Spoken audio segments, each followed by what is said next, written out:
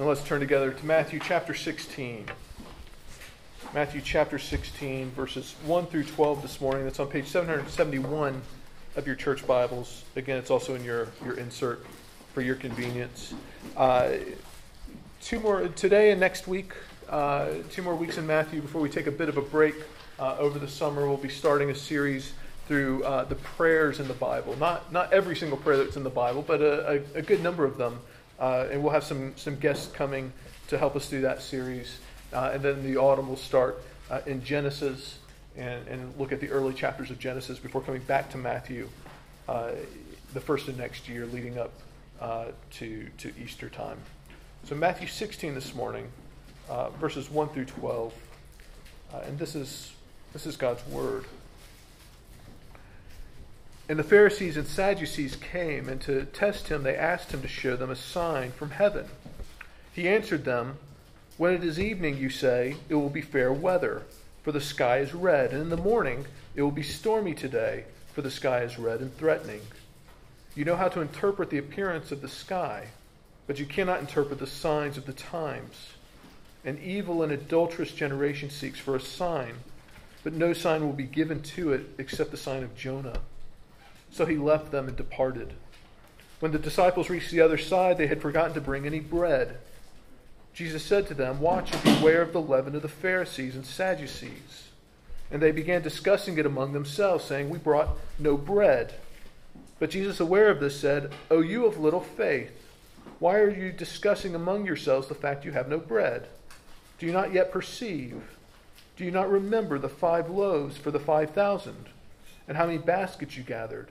Or the 7 loaves for the 4,000, and how many baskets you gathered? How is it that you fail to understand that I did not speak about bread? Beware of the leaven of the Pharisees and Sadducees." Then they understood that he did not tell them to beware of the leaven of bread, but of the teaching of the Pharisees and Sadducees. Amen. The grass withers, the flower fades, but the word of our God stands forevermore. A few years ago, the musical film The Greatest Showman told the story of the life of the circus creator P.T. Barnum. And while the film was largely about being your authentic self, which is the message of a lot of films these days, isn't it? What it captured was how a man like P.T. Barnum, an entertainer, was constantly looking for the next big act. If he found some kind of oddity, then he would next want to find something even odder. If he found something really exciting, then he'd next want to find something even more exciting to top that. In a lot of ways, it was a tribute to the human desire for the unique and the novel. Over the last 15 chapters of Matthew's Gospel, we've heard Jesus say and teach things and explain things that people had never heard before, and perhaps had never understood before. We've seen him perform miracles that people had never seen done before. We've seen signs from heaven that were clear indicators of his divinity, like at his baptism, when the voice of God the Father declared his love for his Son. Yet this morning we find these 2 groups of spiritual leaders coming to Jesus and asking for something more. They want a sign. They want a sign from heaven. Something that will prove once and for all who Jesus claims to be. And what Jesus reveals about himself here is that he isn't the greatest showman. He didn't come to perform for us, to meet the human skeptic's demand for yet another sign of who he is. Because he says for the hard-hearted, no sign or work would be sufficient. He says there will be a sign. There'll be one more sign, but not the kind that they expect, and not the kind that they're demanding. And our passage this morning should actually cause us to check our own hearts. What are we coming to Jesus expecting or demanding? Do you want to come to him and sit in judgment of him, like the Pharisees and the Sadducees? If so, then you'll find yourself disappointed and unsatisfied.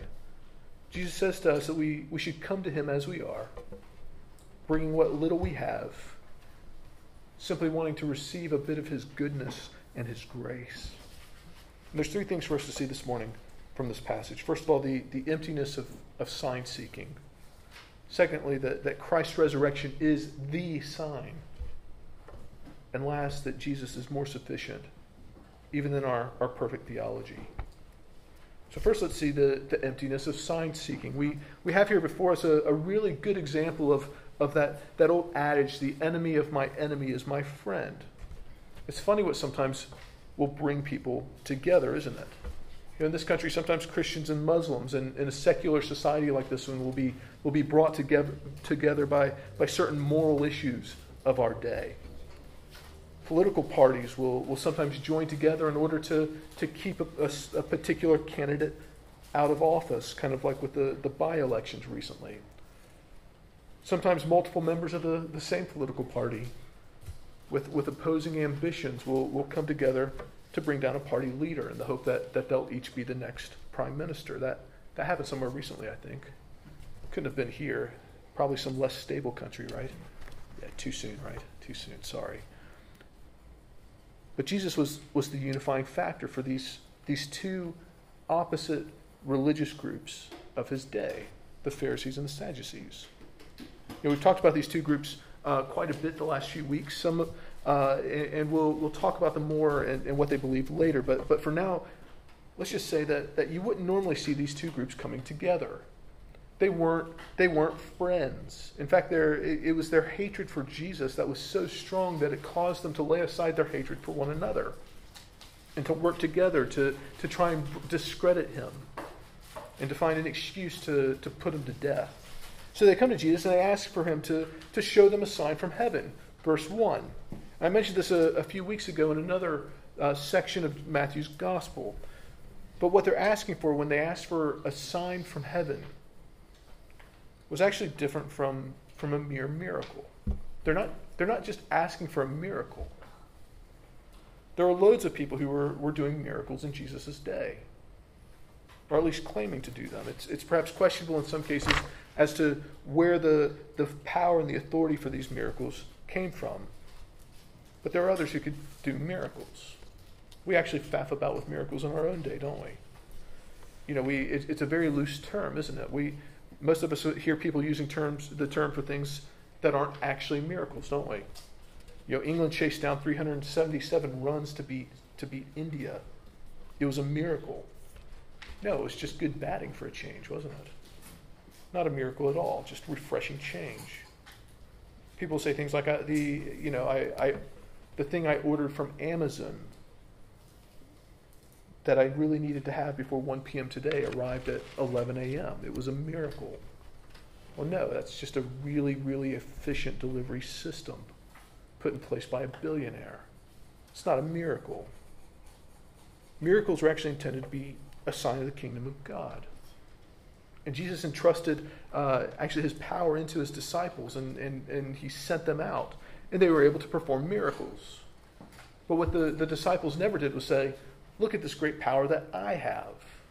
Look at the things that I can do. They would freely acknowledge that the power was from God through Christ and not themselves. And it was always used to point people back to Christ as the one who had come from God, not themselves. That was the point of the miracles, to reveal the authority that was from Christ. But there were others in Jesus' day who would use minor miracles to gather a following for themselves. And we see that even today sometimes, particularly in some churches, but also in parts of the world where spirituality is more respected than it is here. You can see miracle workers or people who would claim miracle workers who carry a heavier weight in their societies than in our own secular society. But the point is this: given all this, the Pharisees and the Sadducees, they come to Jesus and they say, we don't want a miracle. Anyone can do a miracle. What we want is a sign from heaven, something directly from God that proves who you claim to be, Jesus. We want to know what your status actually is. Kind of like when Jesus was baptized, but they all somehow missed that. Or maybe if they were there, they'd forgotten about it and wanted something else, just to be really, really sure. And Jesus responds by telling them two things, doesn't he? First, he tells them that they are hard-hearted idiots. He uses this little illustration from ancient meteorology. We've heard the nautical version, haven't we? Red sky at night, sailors delight. Red sky at morning, sailors take warning. That's essentially what Jesus says, isn't it? And the point that he's making is that even in ancient times, the average person could understand the weather just by looking at the sky and at the simple facts that they find there. The world was created and designed in such a way as to be reliably understood. And that being the case, then when people see the signs of the kingdom, the extraordinary things that Jesus has been doing, when they see the signs of the kingdom of God coming, a person of average intellect should have been able to understand exactly who Jesus was. That's what he's claiming here. Jesus tells these two groups of religious leaders that they see what they want to see, and they're blind to what they wish to be blind to. They can understand the weather by looking at the sky, but they can't interpret the times. They can't see the coming of the kingdom of God by looking at what Jesus has done. This is quite a bold approach, isn't it? It's a bold way of handling these men. But then he presses it even further. Jesus' second argument is that the reason they don't recognize him is because they're unfaithful. And that's why they ask for an additional sign. What Jesus literally says here is that these men are spiritually like a vicious, adulterous, marriage vow-breaking person who lusts for a sign. I want to be careful not to be too explicit with this, but I hope you can understand the strength of what Jesus is saying to these men. He's saying that these men think they're the people of God, and yet they crave a sign like an adulterer craves his next mistress. Jesus says they're like a serially unfaithful spouse, and now they're slapping the Son of God, the one that they're meant to show fidelity to, in the face by demanding another sign. Jesus is actually quite gracious here, though, isn't he? Because he says there will be a sign. And not only just one more sign. And he says that these religious leaders, as well as you and I, need to recognize this sign for what it is. Jesus says that his resurrection is the sign. And that's our second point this morning, that Christ's resurrection is the sign. This is one of those great examples of the New Testament interpreting the Old Testament. What was the sign of Jonah? You all remember the story of Jonah. Jonah was swallowed by a great fish. And he was in the belly of the fish, as good as dead, for 3 days before he spat up onto the shore.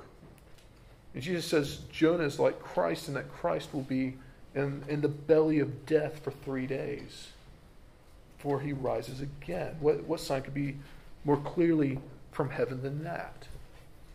What else could Jesus possibly do to prove, whether to these Pharisees and Sadducees or to you and I, who he is? That, in fact, is the whole point that Jesus is making here, isn't it? He's not the greatest showman. He doesn't just do signs on demand to gratify our curiosity, because he has nothing else to prove. He has nothing else to prove to the Pharisees and Sadducees. He says, you want a sign? Then just wait. It's coming. Just wait. To you and I, he says, you want a sign? Then look at the tomb. Is the tomb still empty? And if you need more than that, if you need more than the resurrection, then you have greater problems than simple unbelief. Jesus says if you need more than that, then your heart is wicked and adulterous, and you're suppressing the truth of who he is, the promised Messiah. And we do this all the time, don't we? We do it behind the veneer of being skeptics and truth seekers. We're too smart to be taken in by all the naive folks blindly following some old book. And some of you may be asking, is Jesus saying we should just be ignorant? Does he want us to ignore things like science or the wisdom of philosophy? And Jesus isn't saying that at all, is he? He uses this illustration from nature, doesn't he? But what Jesus is saying is that what good are science and philosophy and these other things if they don't cause us, if they simply cause us to ignore the truth that's right in front of our faces. He says, don't let our own perceived wisdom distract us from what's an absolute and ultimate good. His person and his work. You see, for example, our science can't explain love, can it? And if it tries, it says that love is merely the firing of synapses in the brain or the release of endorphins. That's how science would explain love, wouldn't it? There's no beauty there. There's no true love there. Science basically says that the person you love is just a delusion, that they're any different from some other person. Philosophy's historically had the same problems. It's pointed us simply to living for ourselves and for the now.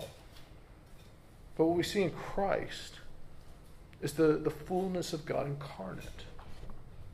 We know real love and we know real beauty because the God who made us entered into our world to pay for our sin in his death and to make us alive in him, and the great sign of his divinity, his resurrection from the dead.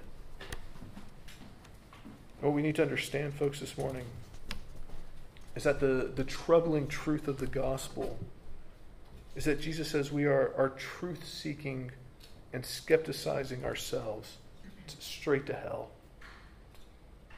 We say that he says that when we demand more of him than the resurrection, or claim we just know better than the Word of God, then we're breaking our bond to God, like a serial adulterer breaking his marriage vows.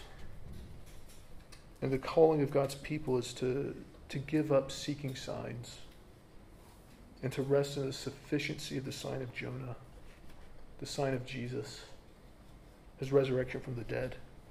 Because when we pledge our fidelity to him, like a wife to her husband, then what happens to Jesus happens to us.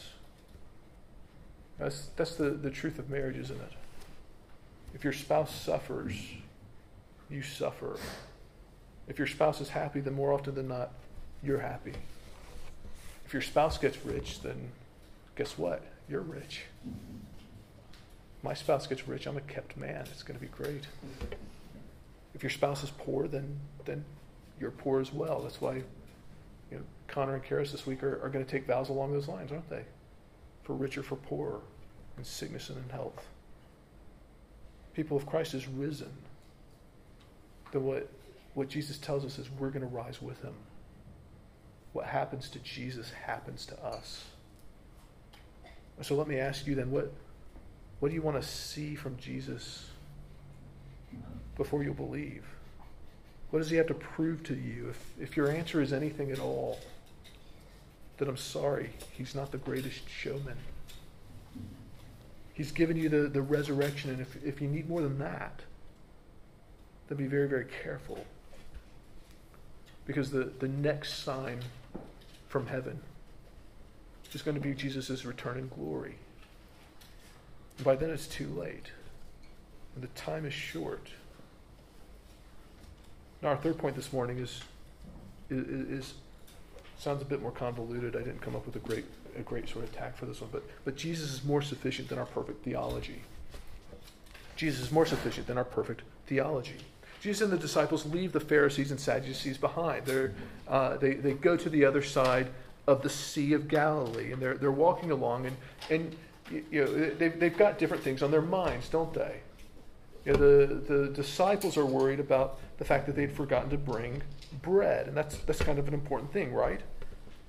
But Jesus is still thinking about the Pharisees and Sadducees, and the two things come together and dovetail. You know that Jesus knows they're thinking about the bread. And so what does Jesus say? He warns them about the leaven of the Pharisees and Sadducees. And the leaven, of course, is what we use in baking, isn't it?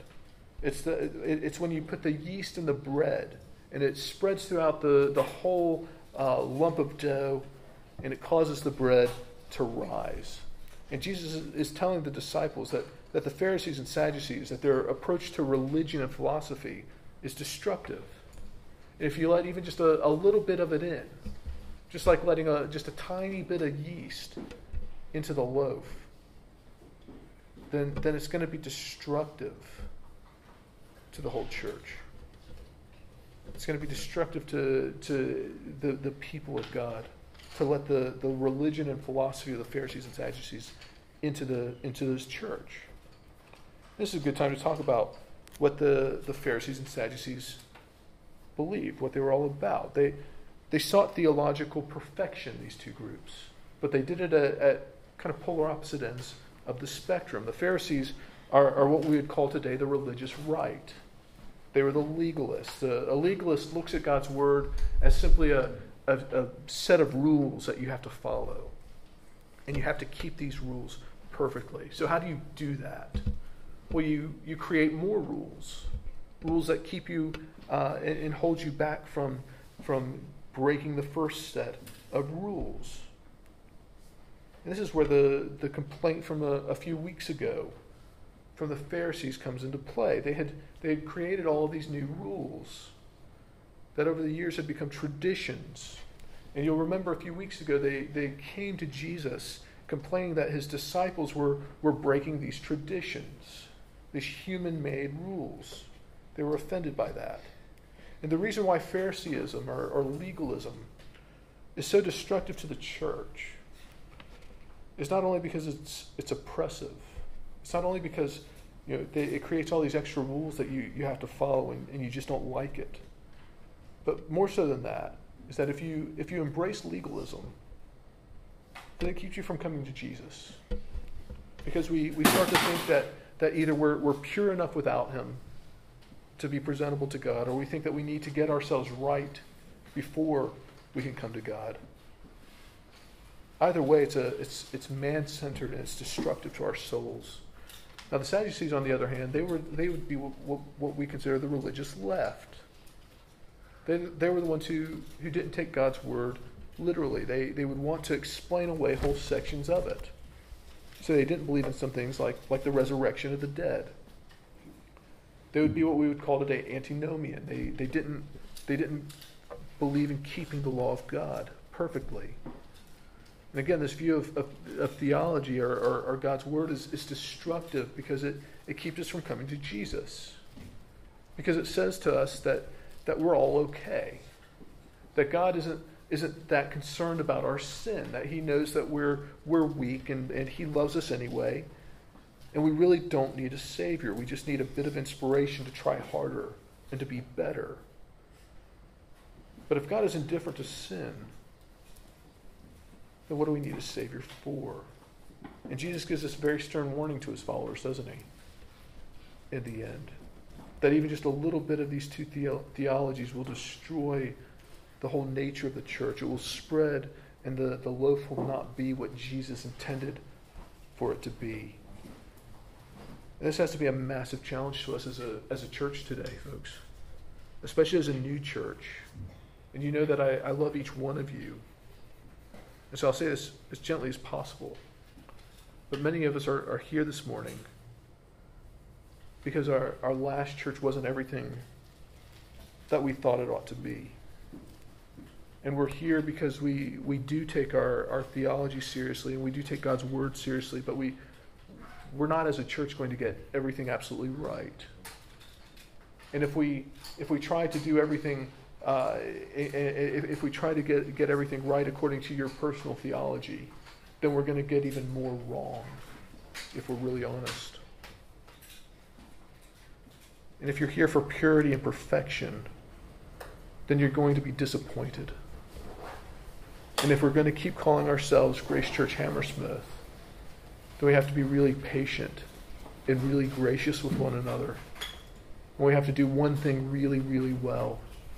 And that's point sinners like ourselves to Jesus alone. We have to point people to Christ, the risen Savior, and the perfecter of our faith. And that's what we actually see here as the solution to our theological perfectionism, isn't it?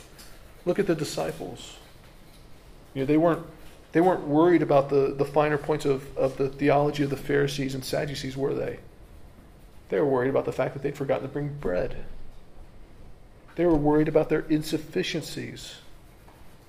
They'd forgotten to bring bread. Their master would go hungry, as would they. And he would be unhappy with them. That's what they were afraid of. But what does Jesus say to them? Notice what Jesus says to them. He reminds them of when he fed 5,000 people and then 4,000 people. He says, guys, don't you remember the maths of grace? Don't you remember the economy of God's grace? What do a few loaves add up to in the hands of Jesus? They add up to a feast. Jesus tells them, you feel insufficient, but that's okay because you're with me. And I'm enough for you. I'm enough for the whole world. You see what Jesus does here? You have the Pharisees who thought they were sufficient in their good behavior. You had the Sadducees who thought they were sufficient through God's indifference. And then you have the disciples who thought that they were insufficient. And what does Jesus do? Well, he frees his people of their theological perfection and calls them to rest in his grace. He says, Are you feeling insufficient? Are you feeling broken? Have you failed in even some silly little thing like bringing bread? Well, Jesus says his grace is sufficient. Jesus reminds them that what they have or what they lack is immaterial when you're in the presence of your loving Savior. See, Jesus' disciples are freed from the bondage to the reigning theological movements of their day. And they're freed to simply follow Christ. And that's the beauty of the gospel, isn't it? That's the very heart of the gospel of Jesus Christ. In a few moments, we're gonna sing the words "Hallelujah." All I have is Christ, and that should be the calling of our hearts, the joy for us to cry out that if all you have is Christ, then the Word of God tells us that that's enough.